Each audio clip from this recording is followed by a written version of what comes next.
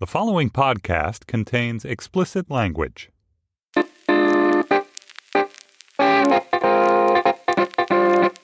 Welcome to Sex Lives. I'm your host, Maureen O'Connor.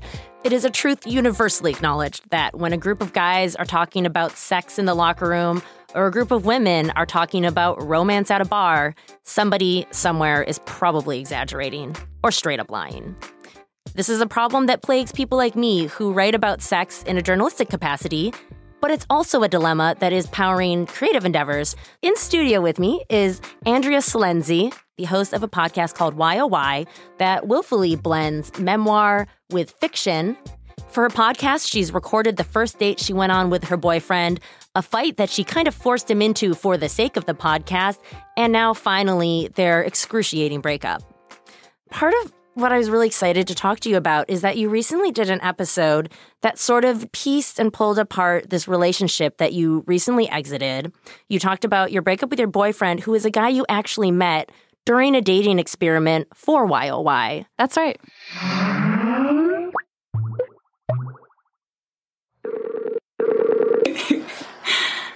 Hey. Hi. Oh.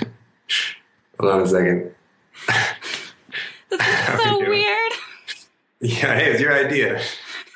I knew when I met him that I'd met someone who was about to change my life, who I loved really deeply. I had the best 2 years of my life with him. Like, we were grateful every day. Like, you know, when you go through the reel in your mind of your happiest moments, all of those are with him. They're moments on the beach, they're moments over dinner, you know, just these cosmic moments where you're so deeply connected to someone. They're saying things that are so funny that no one has ever said to you before. I loved him completely. And yeah, it just feels like it's so rare that you meet someone you could love that much. Yeah. It doesn't happen that often. And so that the feeling of we know it's going to end happened because you had the conversation when he said, I don't think I want kids. And you said, I do. Yeah. The breakup only took 10 minutes. You said, how does a relationship work if you know it's going to end? I said, but what if you change your mind? We'd been having the conversation in different ways for a while, but never this calm. I noticed your fly was down. I patted your knee like a chum. We're not going to make it, are we? Suddenly, we felt like buddies. I went into the next room to try to find a new apartment. I emailed a broker, seeking a dog-friendly room to cry in. Crossed out room to cry in. Wrote in studio. You came into the study to check on me and finally noticed your fly.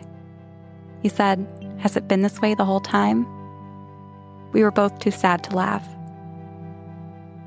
A rash spread around my neck. The movers came. I hugged you in the morning, your body suddenly stiff like an ironing board. I still keep a list on my phone of all the stuff I want to tell you about. Does he know about, the notes you keep of the things you want to tell him? Do you think he listened to this episode? He did, and he liked it. We had a beer. I read him the list. We're good. He's an awesome guy. So you guys are still friends? I think we're trying not to talk or text, and we're successfully not talking or texting, but he did dog sit my dog, and that was very nice. And that's when we had a beer and talked it out. Yeah. And there was a moment there I was able to tell him, I don't think I'm going to meet someone I like as much as you again. You're really awesome. Our relationship, just okay, but who you are is really amazing, and I don't think I'm going to find that. What did he say? I think he agreed, but he's also the kind of dude who wants to be alone. He loves his solitude, and that's such a big part of this. And he says if he were to grow old and die alone, he'd be totally fine with it. Well, that's not a guy to have kids with. Yeah. Agreed. Do you still have that note in your phone? Yeah. Do you want to hear anything? No, you have to fucking delete it, girl. I'm Really? sorry. Yeah. You have to get him out of your head if you ever can move on. As long as he's in your mind as the perfect guy, how can anyone measure up to that? If you were to go on a date with somebody and they already have this preconceived idea who you ought to be or what they want, you would feel kind of like, hey, you're not treating me fairly. You're not really open to meeting the person in front of you. I don't think about him that much. Yeah. You know, like, because thinking about him makes me really sad. And it's great to have work I care about right now. Yeah. So I'm thinking a lot about me. And it's actually kind of nice to reclaim your single brain. I always think about this ex-boyfriend I had who would leave his shoes all over the place. Mm-hmm. And I'd always remember where his shoes were. And I just realized that part of my brain was constantly remembering where his shoes were because I knew he was about to ask me, Andrea, have you seen my shoes? And the joy of being single is that you don't have to remember where anyone's shoes are. I don't have to wonder, what would he think of this movie? Should I send him this article? Yeah. It's just my brain is entirely my own again, and it feels really good. That's the best part. I also think that part of that erasing process of, say, erasing the automatic, shoe memory, it doesn't have to be sex, right? But it's like when the last body you've been intimate with, romance is this person's body. Kissing is his mouth right now because that's just all you've, right? Yes, but you get chemically bonded to someone, and I almost can't remember how to expose myself to someone else's germs because I got so in that. When I picture... Well, don't think about the germ part. Just think about the sexy part. No, but I think about kissing a guy. I think about, how gross teeth are and what they smell like. And I think about how food goes in your mouth. And I think about stubble and how it, rips my face apart if you're near it. And I just don't want to kiss anyone. I'm starting to develop crushes, but then I picture that next step of going that close to their face. And I can't even imagine it. And it's just part of the unwinding of a breakup that's starting to take hold. Do you always have germ issues? I normally don't. You know what? This is just your brain expressing I'm not ready yet, right? Yes. And your unconscious mind is throwing up blocks that your conscious mind can comprehend, which is like germs. Right. My physical repulsion at the idea of another person is totally coming from my emotional self. I was fine with all that before. I think I need a sex life with myself first is what I've been thinking about a little. That I'll burn some sage, I'll buy some new vibrators, I'll clean out my underwear drawer, get some new ones, and then just start to feel my own sexiness first, and then I'll welcome someone else into that. Yeah, I'm trying to think about my prescription for my new sexy sex life of my own. Because it's a thing that needs to be taken care of. Actually, I wonder if this is happening to other women. Since Donald Trump became president, I would like to have an orgasm. I don't know if my brain can shut down long enough to do it. So you haven't had an orgasm since Election Day? Yeah. You can't shut Donald Trump off? I can't. I'm so afraid and scared and disturbed. But my hope for the future is that this will be some kind of cool underground, sexually rebellious moment for our country that, sex will matter more now that we're not supposed to be having it. I can't believe Donald Trump is ruining your ability to have orgasms. That's terrible. There's just it's hard to imagine the place of sex in a terrifying new world right now. Well, that's also what's great about sex and about masturbation is that I talked to somebody once who said, masturbation is almost just a statement of owning a place in a certain way that this is my room, this is my apartment, this is my studio apartment that I could be crying in, or I could be masturbating in it because nobody gets to tell me what I do here behind a closed door. That is your space, your mind to shut down the outside world or let it in when you so choose. I mean, get something that plugs in or something that looks get one of those that plugs into the wall. Those are so much crazier and different. Yes. Whole new experience. Yes. That's doable. This is my boyfriend. So now are you going to be looking for somebody who wants to have kids, or was it that you wanted kids with this guy? I think I'm going to bring up kids sooner if I could see someone being worthy of that. Yeah. So what's your dating advice for me here? Is when do you bring up kids on a date? Or how far into dating relationship do you bring that up? I have a friend who tells me that he goes on dates with women and they'll bring it up right away. Mm-hmm. And then that's instantly someone he doesn't want to continue seeing just because it feels too transactional. It feels, imagine it ratchets the mid-30s. Pressure up pretty high. Yes. I mean, in theory, if you're having sex with somebody, you should be able to talk about kids, right? Because if you're having sex with somebody, you are theoretically using a condom or some kind of birth control. And if you can talk about birth control, you should be able to talk about birth, right? Yeah. So I should be able to say, oh, just so you know, I'm on the pill, we're using a condom, and I want to have one kid in 7 years. I always do the fire escape, the abortion chat really quick. I always go just so you know, if we were to do this, I would definitely have an abortion right now. I should just add a coda to that. But I also want a kid in 7 years. This is so dark right now. I'm sorry. No, that's okay. I mean, it's real. And I think that's something that I like about your podcast. I think that's something a lot of people like, is that it's so incredibly honest, like painfully honest sometimes, as is the case with the episode when you really go through the difficulty of that breakup with someone you love. But one thing that's really interesting to me is that you also take that sort of sense of realism, but you blend fiction with reality sometimes. The lines are blurry. In these studios that we're sitting in now, I set up 10 guys, all single straight dudes, and I asked them about their dating lives. Mm-hmm. One of them was a plant. Did you say who the plant was? No. What did the plant do? What was the purpose of the plant? He was provocative. Like he was an actor?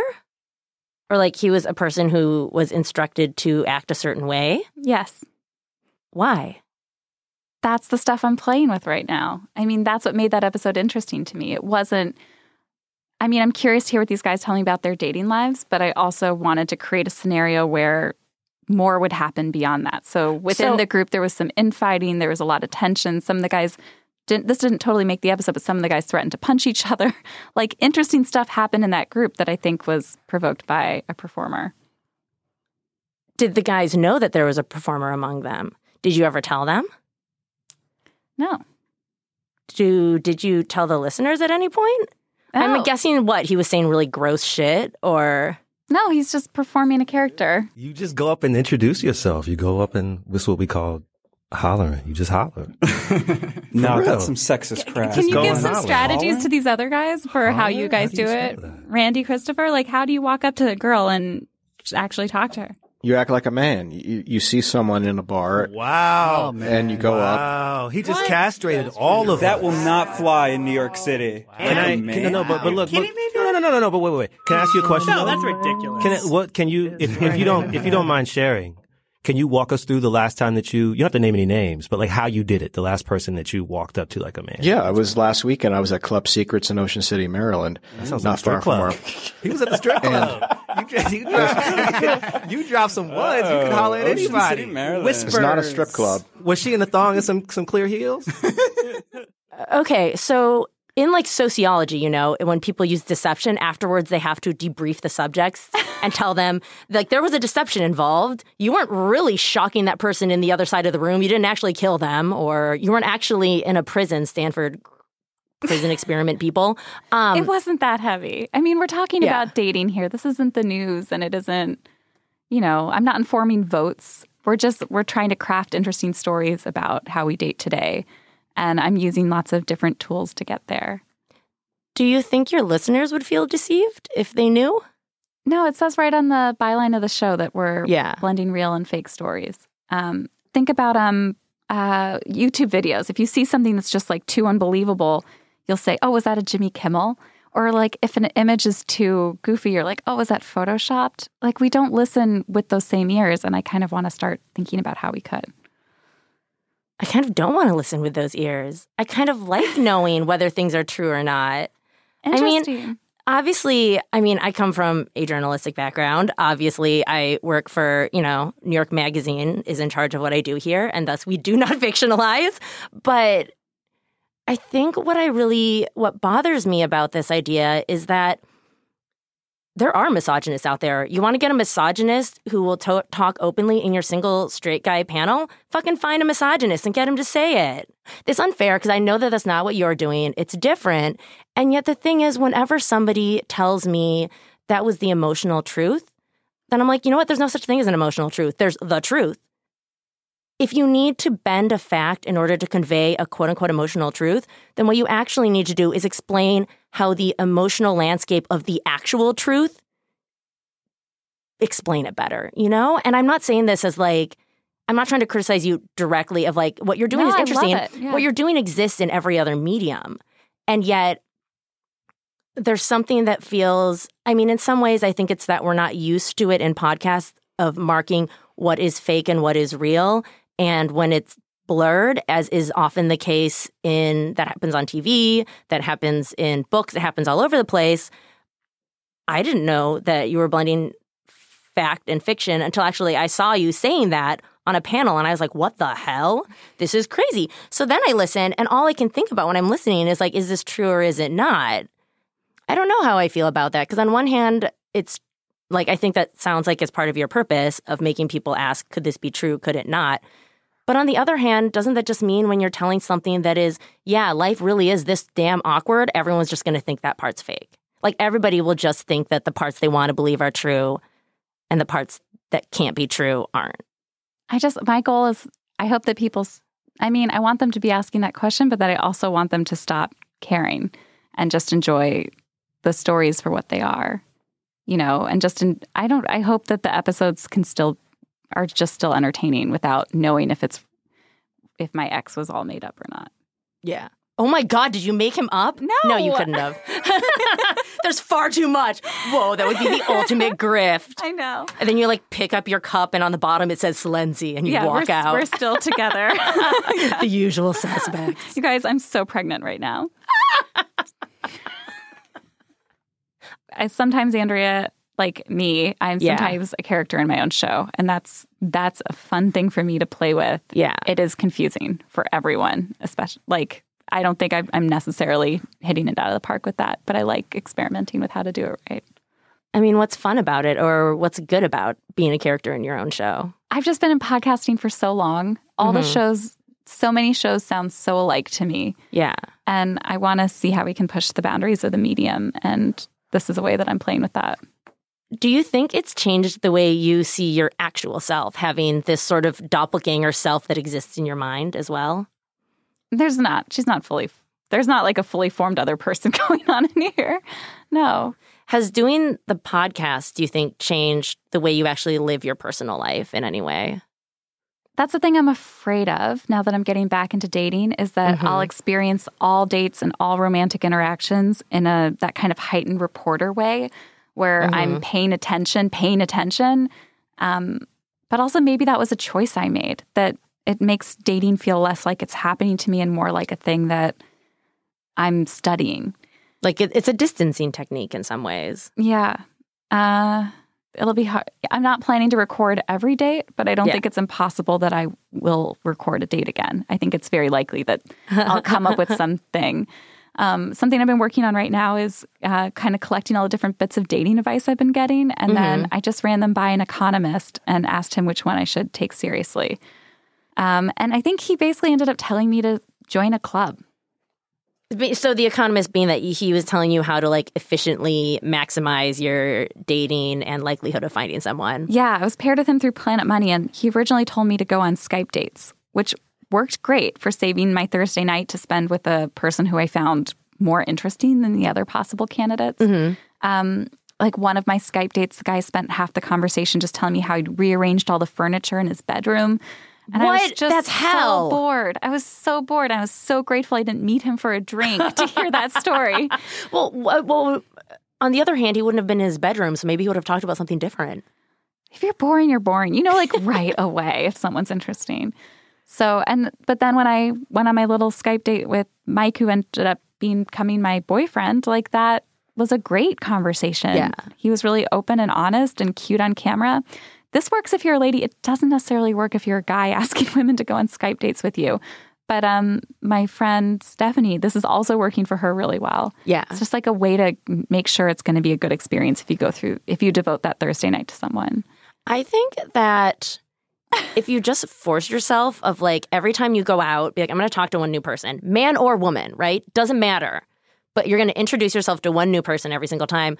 At least, then you'll just widen your pool. Yeah. That's one of my favorite mottos is say yes to the party. Yes. If you're should I stay in? Should I go to the party? Just go to the party. Yeah. I support this. I don't actually have any good advice, though. I'm really bad at giving advice. I will say that setting a goal for yourself, as stupid as that sounds, in a homework way, I think that works. I had one friend who, she has a boyfriend now, and it happened because she was so I don't want to be on Tinder. I don't want to do this. I don't want to do that. And I was look, either you need to go introduce yourself to 3 new people over the course of the week. You can go to a party and introduce yourself to people, or you need to go on 3 dates off Tinder. And I was you must have this done by Monday. And if not, I'm going to be so fucking mad at you. Oh, and you're such a good friend. And so she went on a Tinder date. It sucked. And I was you have to. You promised me you would. I'm not going to hang out with you again until you do this. She went on a second date. It was fine. And the third date is now her boyfriend. And it worked. I mean, granted, like, obviously the anecdotes I tell are the ones that worked. But I have this friend who had this thing. She's called the 5-second flirt. And it was her technique for, like, getting a dude. And she's like, look, once you've done the 5-second flirt, you know whether or not he's available. And this is actually the hardest thing in the world. She's like, you make eye contact with him. Make sure he sees you. You kind of, like, move around a little so he knows you aren't just zoned out. Keeping eye contact with a stranger for 5 seconds is fucking impossible. But if at the end he will either get up and walk to you and buy you a drink, or he will be like, get the fuck away, I'm married. But either way, you've got your answer. So true. Try to make eye contact with somebody for 5 seconds and see, because honestly, it's fucking impossible. And at the end, like, every now and then, there's like a woman be like, get away from my man. And you're like, oh, shit, wrong one. I do think the secret to dating is having a high tolerance for fuck ups, or like way you calibrate your dating life should always just be based on whether rejection bothers you or whether it rolls off you. Like if you're gonna have like a bad day the next day because some dude at a bar said no, then yeah, you need to be more careful who you hit on. But if you can build the like, I don't give a fuck. Yeah. Oh my God, I think this is the best dating advice out of that whole list. Really? Yeah. The 5-second flirt. I think it's a great idea. The key, so you lock the eyes, give a little smile, then you like move around, you like lift your drink, or you know. So the key being you don't want to look like you just totally zoned out. And you're just like, yeah, he needs to know you're looking. Yeah. Try it. Time yourself. Okay, we're gonna do Siri, it. set a timer for 5 seconds, and then do it. Next time on YOY. All right. Well, Andrea, thank you so much for coming in. Thanks for having me. This was a blast. I'll have listeners call in. Is there anything you want to hear from listeners about? I'm really curious, how are you filtering for Trump voters in your dating life? Like, are you adding it to your online dating profile? Are you asking the guy in the message before the first date? Yeah. Because I dated Bush voters. I was fine with that. But Trump feels very different to me because he's an openly misogynist sexual predator, and just anyone who could have voted for him isn't someone I feel safe having a drink with. That phone line is 646-494-3590. It's a voicemail line, so call and leave us a message about how you're screening to avoid dating Trump voters or to find them, and how your political life is interfering or enhancing your love life right now. That's 646-494-3590. Sex Lives is produced by Afim Shapiro and Alana Milner.